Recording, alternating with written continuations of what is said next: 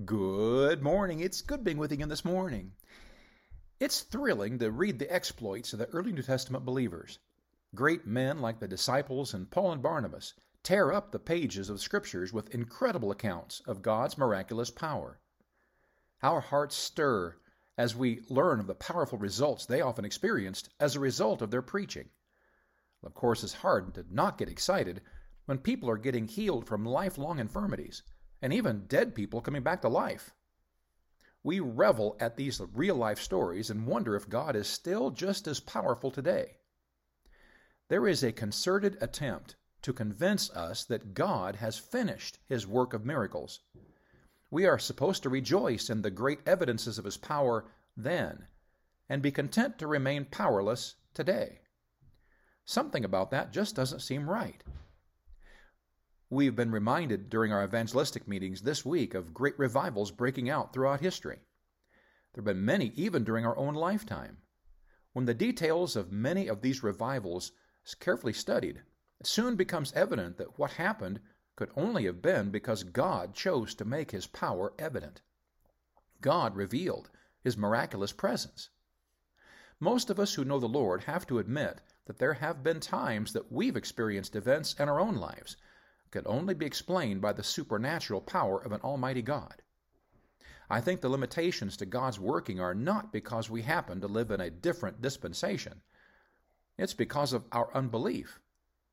With so many ties in the Scriptures linking God's power to faith, it's no wonder that the devil would target our faith. The devil would be thrilled to convince us that we should never expect God to reveal His powerful arm on our benefit.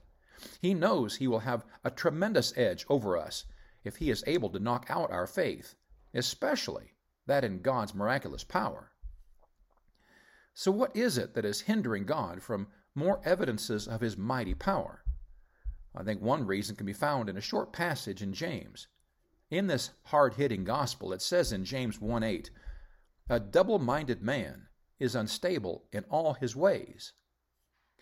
Since we have enough spiritual sensitivity to have to admit that God has performed miracles in our day, we can't deny their existence. On the other hand, we can't really look to events in our own life without thinking that they could have been coincidences. That exposes our problem. We know that God could perform miracles, but will He?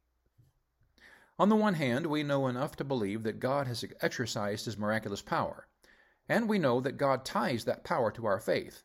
We should, therefore, have all we need to take Him at His word and believe Him to do what He says. If He tells us to call unto me, and I will answer thee, and show thee great and mighty things which thou knowest not, our response should include an excitement to call and expect a response. Instead of waffling back and forth between doubt and faith, a sign of being double-minded, we need to put stakes down in our spiritual life and begin trusting what God says. Let's not be unstable, for when we are, we forfeit the answer from God we so desperately need. God bless you today. I love you.